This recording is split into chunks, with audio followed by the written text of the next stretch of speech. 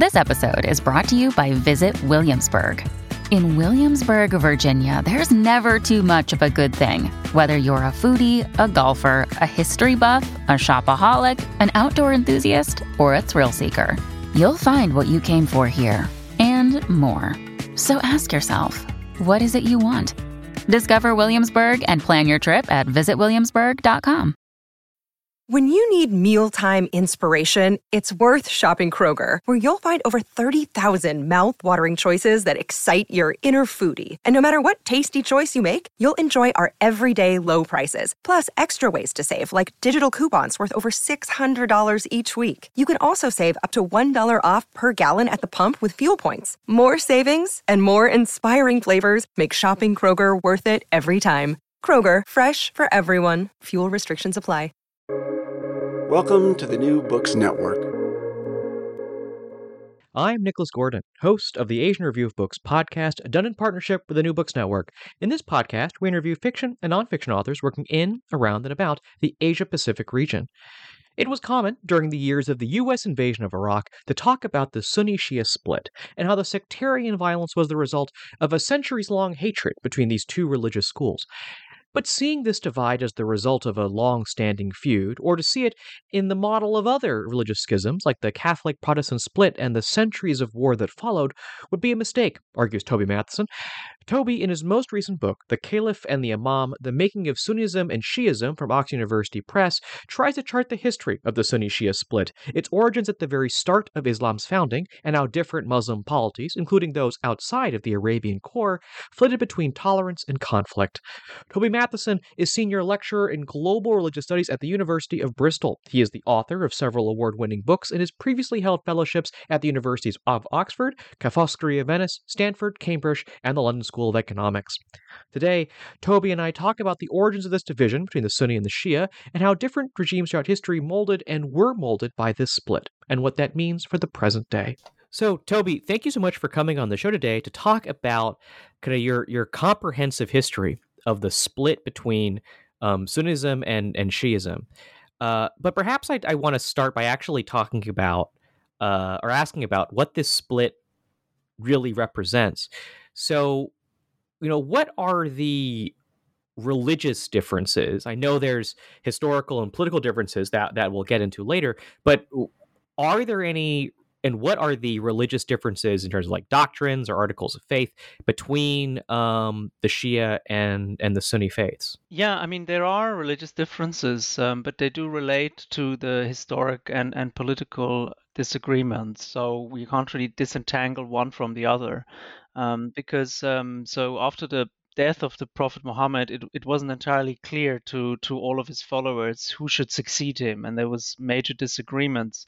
And by and large, Sunnis agreed that a number of his companions should become his successors, his caliphs, and another group argued that no, some of his offspring, related family should lead the community.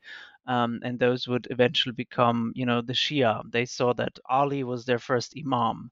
While of course the sort of the historical, details are sometimes, can be a bit confusing.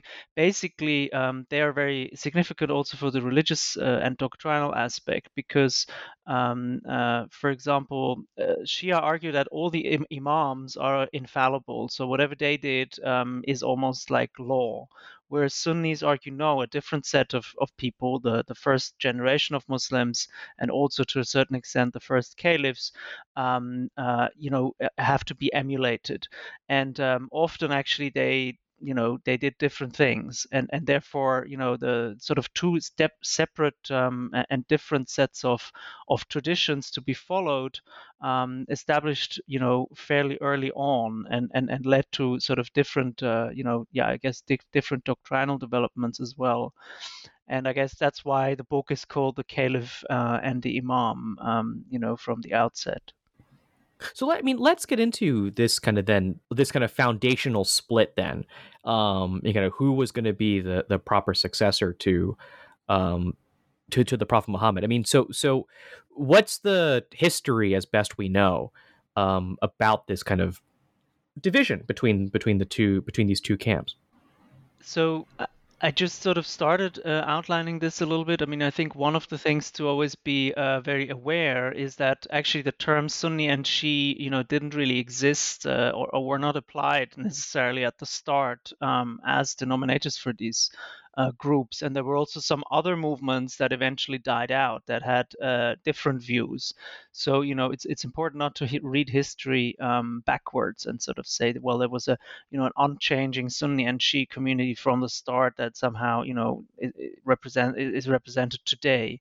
There were always sort of fluctuations and conversions, and people could join this or that group. But ultimately, that sort of early historical disagreement, as I said, led to the different legal schools, the Sunni and the Shia ones, having sort of different ways of coming, for example, to legal rulings, or also coming to rulings about how to behave and about how to practice your faith. Of course, many key core things are the same. So Sunnis and Shia accept the same Quran, for example. That's a very important thing. But on the second source of Islamic law, on the Hadith, so the tradition, in a sense, of the of the Prophet, and his companions, there is major disagreement, and that then leads to different interpretations of these two sources. So in Shiism, you have a much stronger sort of position of the Imams, and then eventually of the Shi'i clergy. Whereas in Sunnism, you had a stronger sort of development of legal schools that then once they had sort of devised specific rulings, people applied relatively unchanged over the centuries. So yeah. So then how does this kind of this split play out in the early centuries of Islam? I think you write in your book is like there's actually a lot of tolerance happening. There's a lot of kind of this division isn't really quite as stark as it seems today, to kind of talk, to use your point about not reading history backwards. But then how does this kind of division between the two camps kind of really kind of play out in these early centuries?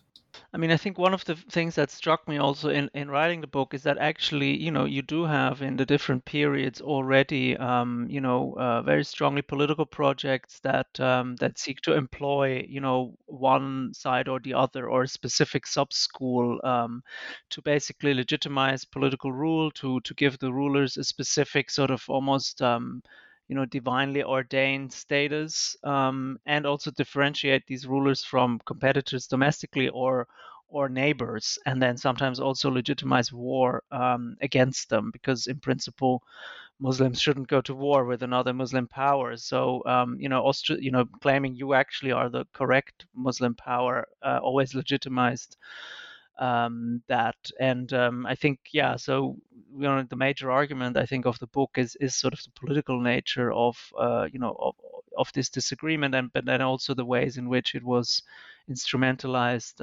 throughout history. I mean, I think one of the ways in which the earlier periods are different from later ones, especially sort of also from the early modern period onward, is that you had, let's say, in the 9th, 10th, 11th century, 12th century,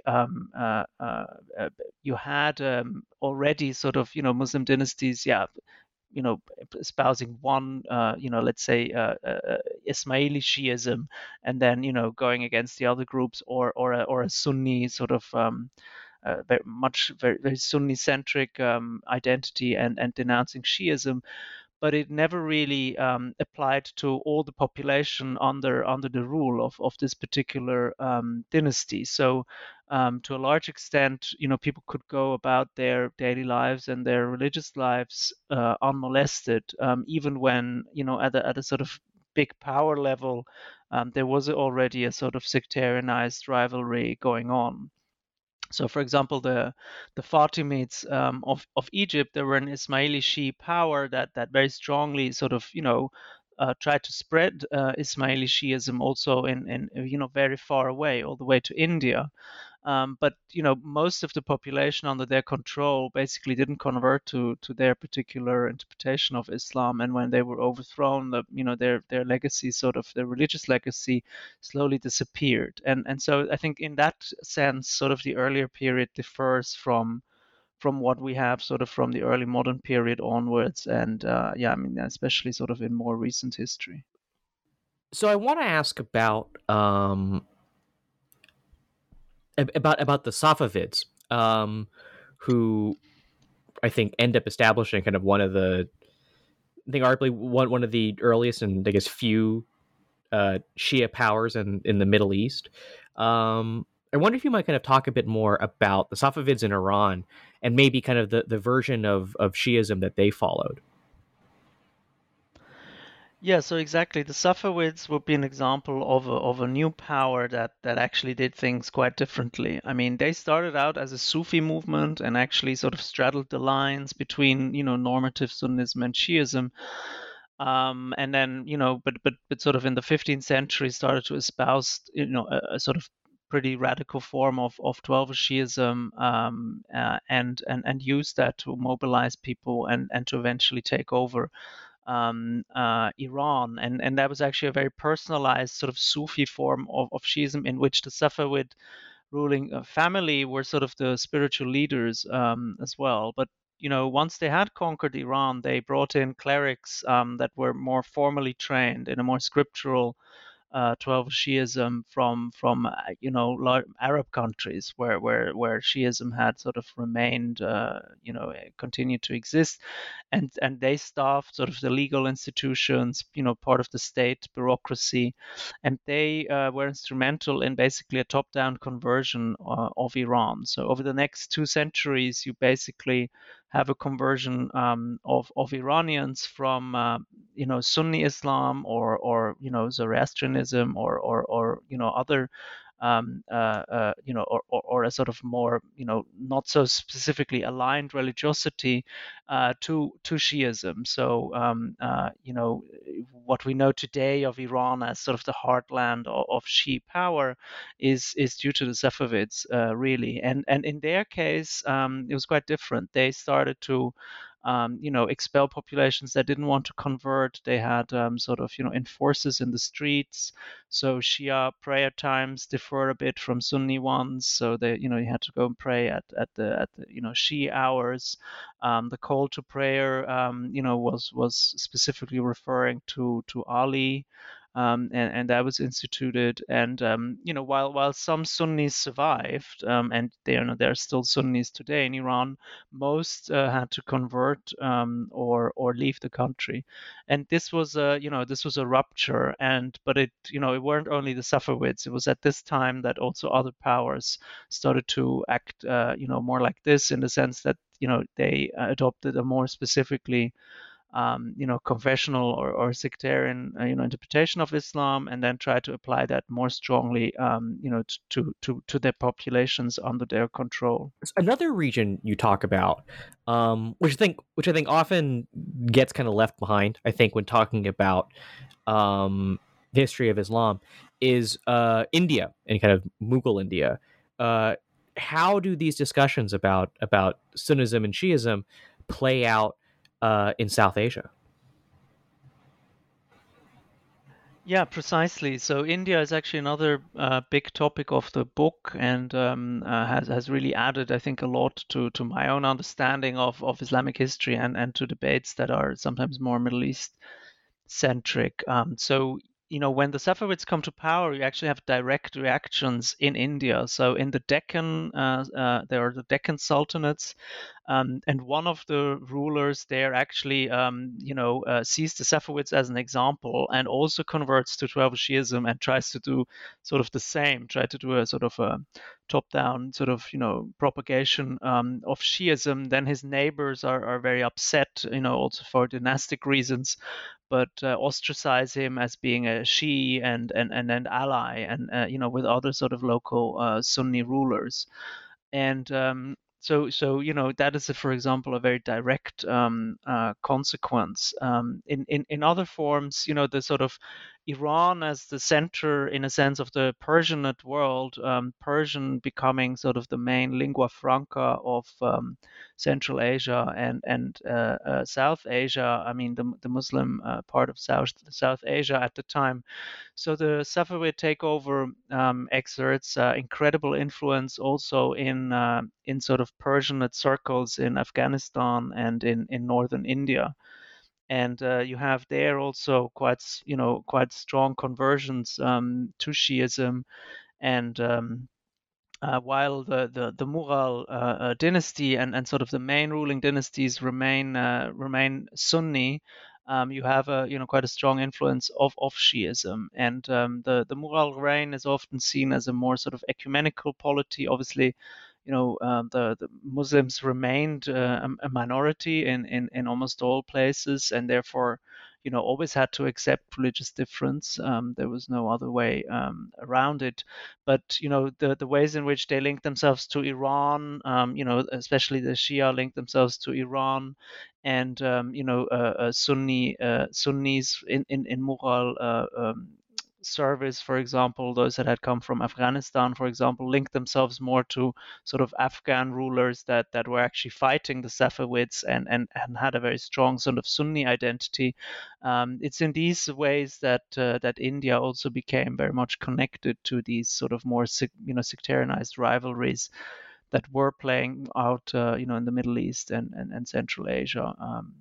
Yes. I want to ask I want to ask kind of another big picture question before kind of again returning to the history. I think when a lot of lay people think about religious schisms and religious divides, I think the model that comes to mind is probably Catholicism versus Protestantism, which led to centuries of war, and I mean, obviously, most religious schisms aren't like that, but I think that's kind of the model a lot of people have in their heads, is that these differences of doctrine lead to a lot of violent conflict. But what's a better way of understanding? I guess what's a better way of understanding kind of these conflicts or debates or coexistences with the Sunni and the Shia populations? Yeah, you're right at pointing this out. And, myself, I've been asked this countless of times at talks or conversations and so on and so forth. And I actually discussed this a little bit in the book as well, because sort of in sociology of religion, it's very much informed by studying the Catholic Protestant split and the very language that people use. And then also started to use for other religions comes from this. So the notion of church versus sect, right? So the very term sect and sectarianism, which is sometimes used to describe these issues, comes from the Christian context, but doesn't make sense in Islam. And I think that's one of the things I discuss at the start of the book, and then also later on. I really try actually to avoid the term sect, because in the Muslim case it doesn't make sense. As we just discussed, the split happened right after the death of the Prophet, and for 1,400 years, the two sides sort of developed their own sets of practices, legal schools, religious traditions, but also sets of books and ways of I mean a clergy, and so it's really different from I mean the Protestant sort of movement against the Catholic Church much later in the religion's history. Sometimes, it has been argued that, or one could make the case that, the only thing that is sort of comparable in Christianity would be the split between the Orthodox churches and the Catholic Church, for example, or, the relationship between the Catholic Church and all the Middle Eastern, the churches, basically. But that also doesn't encompass really, in a sense, I mean, that would be similar in the longevity of the relationship, but you did have in Christianity then a sort of an integration almost of some of these churches into the Catholic Church, or at least a rapprochement. And you never really had that with between Sunnism and Shiism. I mean, I discussed some of it in the book, but but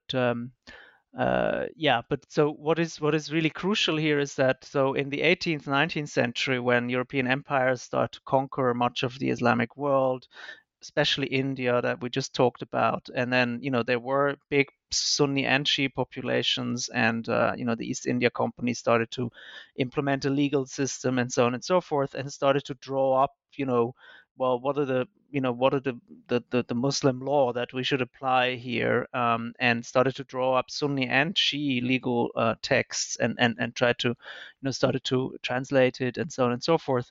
The early Orientalism being that sort of academic discipline, so-called academic discipline dealing with everything in the Orient.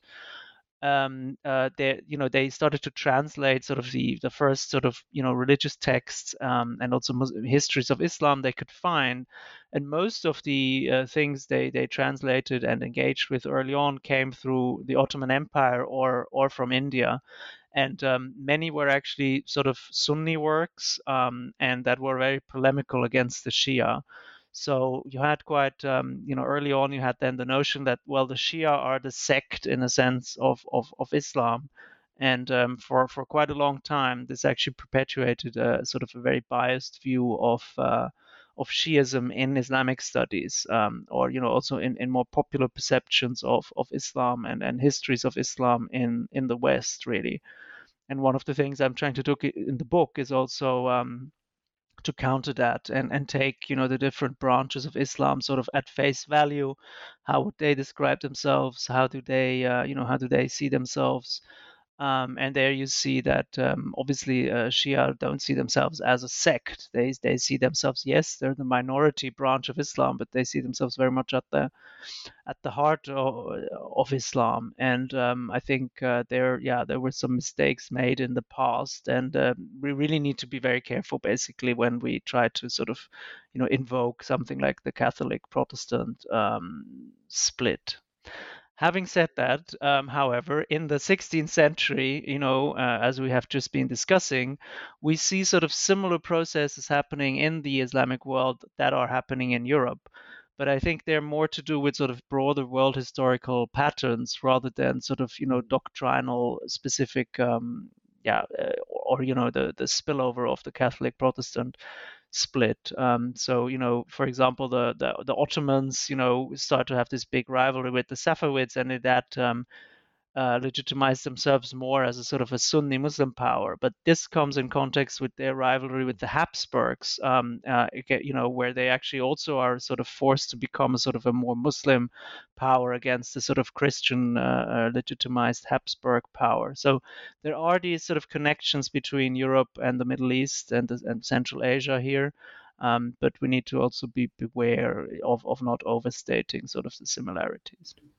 Well, that's an interesting segue to kind of my next question, which is kind of as we start moving into kind of the latter half of the second millennium, where you start to see Sunnism and Shiism getting wrapped up in concepts of national identity or proto-national identity.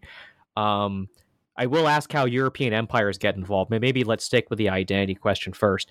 I mean, how does kind of these proto-national and national identities then start getting wrapped up in discussions of Sunnism and Shiism as well? Well, because in let's say most countries nowadays that have a sort of a Muslim majority, a certain interpretation of Islam, like anywhere in the world, you will have a sort of majority religious group, and their symbols, their narratives will have been interwoven with nationalism in one way or another, even if that is done, more explicitly in certain cases, and even if there was a, very strong secularizing nationalism at some point or another. but sort of historic narratives, epic battles, or foundational figures, they will inevitably be bound up with a sort of a state, state religion, in a sense, and preferential treatment for one religion over, or one interpretation of religion over the other.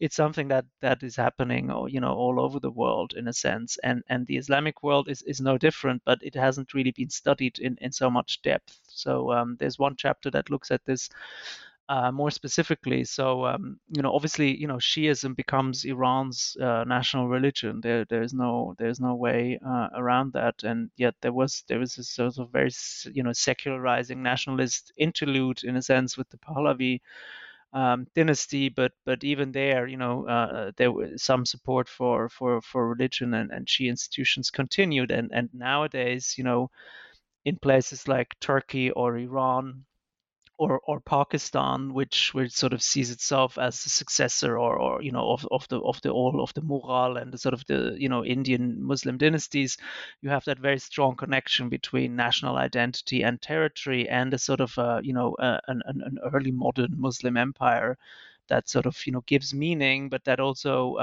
espoused particular confessional identities. And I think in those places where actually, where there were contestations in the past, and people perhaps converted from one to the other, this is particularly sensitive. So Egypt, right, is considered a heartland of Sunnism in many ways. I mean, it has a big Christian population too, but sort of the history of that sort of Shi, of the Shi founding dynasty, in a sense, of Muslim Egypt, means that when there are instances of conversions of Egyptians to Shiism, for example, there is a lot of outrage, and this can be instrumentalized very much, because it actually constitutes a sort of a separate political historical project that has some resonance. And you do see that also in places like Lebanon, Syria, Iraq, or the Gulf states, where Sunnis and Shias sometimes have a bit of a different a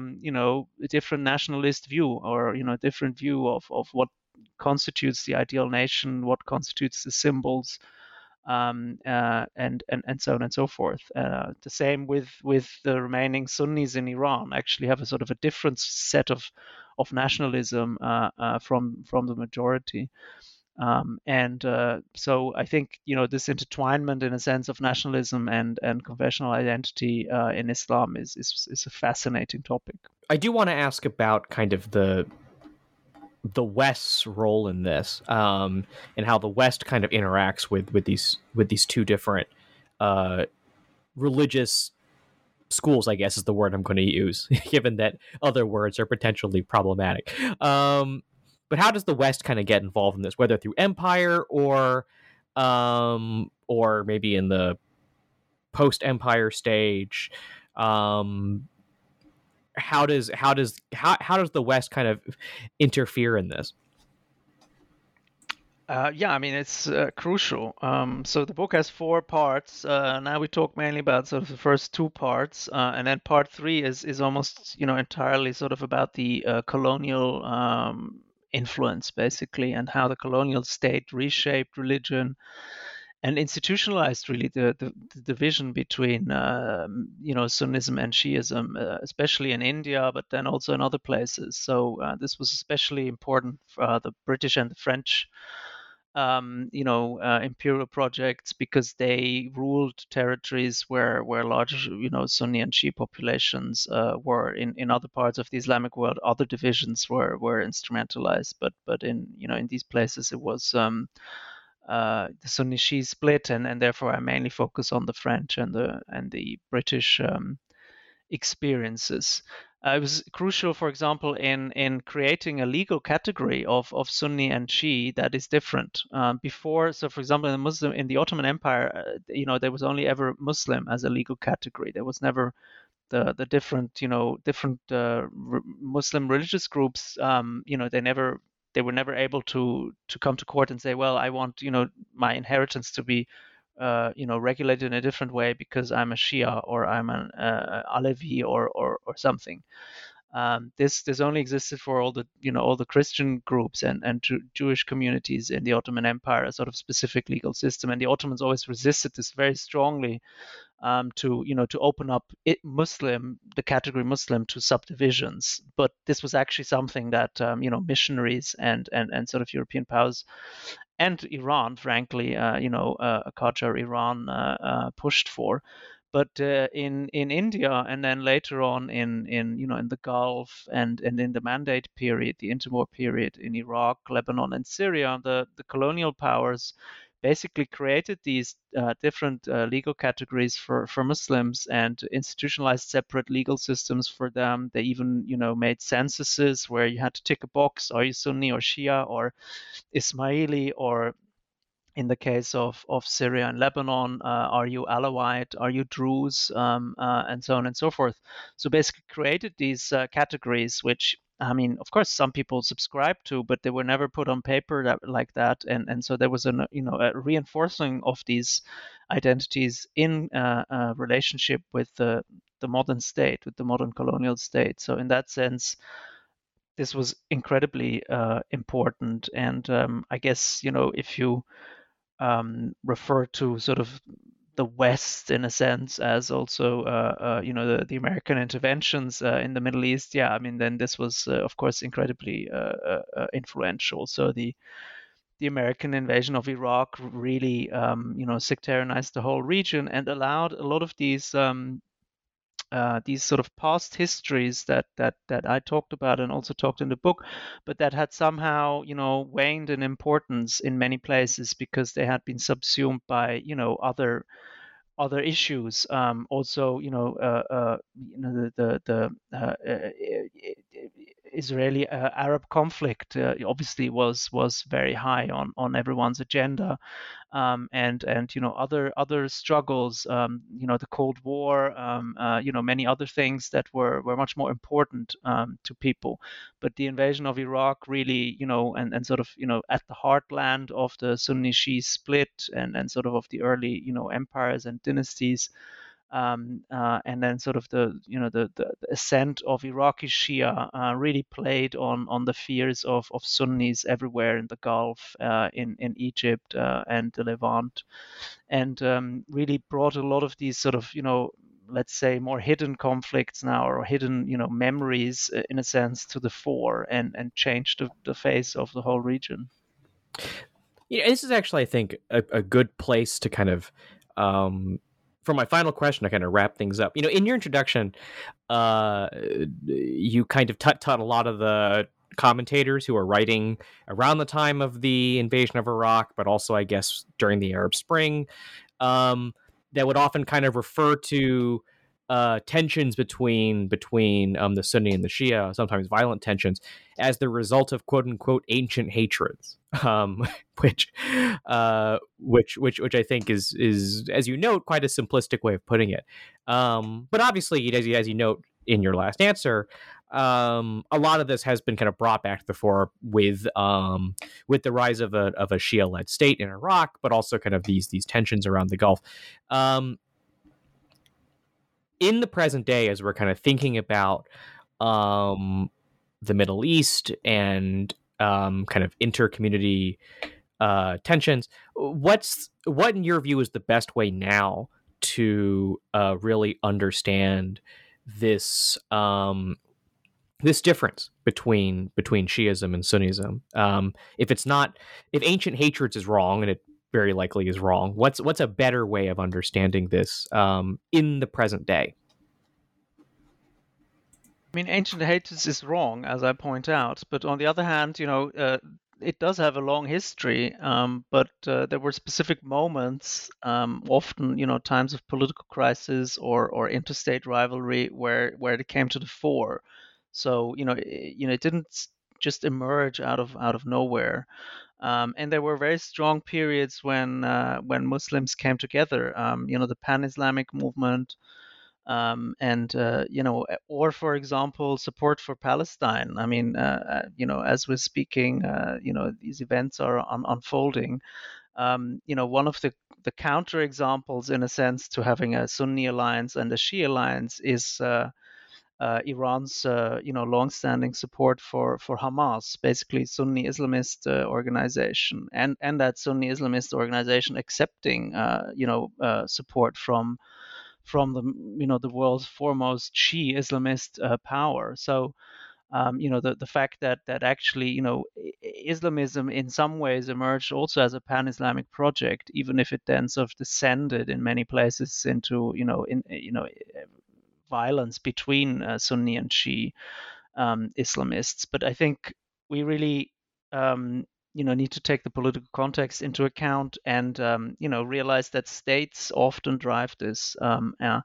And clerics to a certain extent, because they profit in a sense from having their position reinforced. But they are also the ones who can put a lid on religious violence. And in the last few years, this is actually what we've seen. We've seen actually a decreasing of tensions, not least through a sort of a rapprochement between Saudi Arabia and the Gulf and some other Gulf states and Iran. And really changes inside Saudi Arabia, because the spreading of the Wahhabi school, which was maybe the most anti-Shia school in Sunnism all around the world, really had a strong impact on Sunni Shia relations all around the world. I mean, made it much worse in many cases. And the suppression of the Wahhabi school in Saudi Arabia is it's hard to overestimate the importance of this. We don't yet really know where this experiment is going, but definitely for the moment, you have much less sort of sectarian hate speech being promoted in Saudi Arabia or by allied movements or organizations. And both sides actually do try to refrain from provoking each other, on a religious level. I mean, there might still be conflicts, or there are still, civil wars, and some wars are still going on, where the two sides sort of back opposite forces, like in Yemen. But on the other hand, we have much less now of this sort of hyper sectarianized rhetoric that we saw, for example, when with the rise of ISIS. ISIS really played on the notion of Sunni solidarity and against the West and against the Shia, and invoked messages from the Wahhabi school to basically legitimize mass killings of Shia. And that resonated with some, but also went too far, I think, especially for the Gulf rulers and the Gulf states and then the systems, because they also started attacking, right, Saudi Arabia as a state. So, I mean, we do have a betterment of the situation. Also, key clerics have come together to sort of, issue statements and issue joint conferences to say, well, the violence has really become too much. So in a sense, at the moment, due to sort of political considerations, we're seeing definitely a toning down of these tensions. But perhaps to go back to you asked about the parallels with the Protestant Catholic or with other with this conflict. What we've never really had is I mean, there were many Sunni Shia dialogue initiatives, like at high level, for example, in the 50s, 60s, and more recently, but we've never really had full acceptance of Shiism, for example, as a fifth school of law, and a full sort of merging of the two sides, like a full acceptance of, let's say, the senior clergy of all the schools sort of coming together and saying, well, you have a different view on all of these things, but basically you're also a Muslim. And so I think until we have that sort of a real rapprochement also sort of on the religious level, it will always be possible to instrumentalize this again if tensions resurface. Well, I think that's a great place to end our conversation with Toby Matthiesen, author of The Caliph and the Imam, The Making of Sunnism and Shiism. Toby, I actually have two final questions for you, which are, first of all, where can people find your work? Not just this book, but all of your work. And question two, what's next for you? What do you think the next project might be? Thanks. Well, I think this book can be found in quite a lot of places. It was published by Oxford University Press, and I published two other books. One is a sort of a shorter account, written in a more vivid and immediate style about the Arab Spring protests in the Gulf and how the Gulf states sort of reacted to it, and another book on Shiism in Saudi Arabia, which was my PhD, which maybe I don't recommend for everyone to read. But they can be found wherever books I think can be ordered or found. And now I'm working more broadly, sort of on the rise of the Gulf states, sort of on the modern history of the Gulf states, also on the changing nature of religion in the Gulf states. How they have sponsored various forms of Islam. But also how they became sort of the new centers of the world. And I'm probably going to write a book about this. And I'm also interested sort of in the role of religion and the rise of political Islam during the Cold War period. So somewhat related to what we've been talking about, but also sort of new topics, or in a sense for me going a little bit back to the Gulf states where I sort of started my career. Well, I look forward to hearing more about him. You can follow me, Nicholas Gordon, on Twitter at NickRIGordon. That's NickRigordon. You can go to AsianReviewBooks.com to find other reviews, essays, interviews, and excerpts. Follow on Twitter at Book Reviews Asia. That's reviews plural. And you can find many more author interviews at the New Books Network at newbooksnetwork.com. We're on all of your podcast apps, Apple Podcasts, Spotify, Stitcher. Rate us, recommend us, share us with your friends to support us interviewing those writing in, around, and about Asia. Next week, join us for an interview with Arati Prasad, author of Silk, A History in Three Metamorphoses. But before then, Toby, thank you so much for coming on the show today. Thank you so much for having me, Nick. It was a pleasure.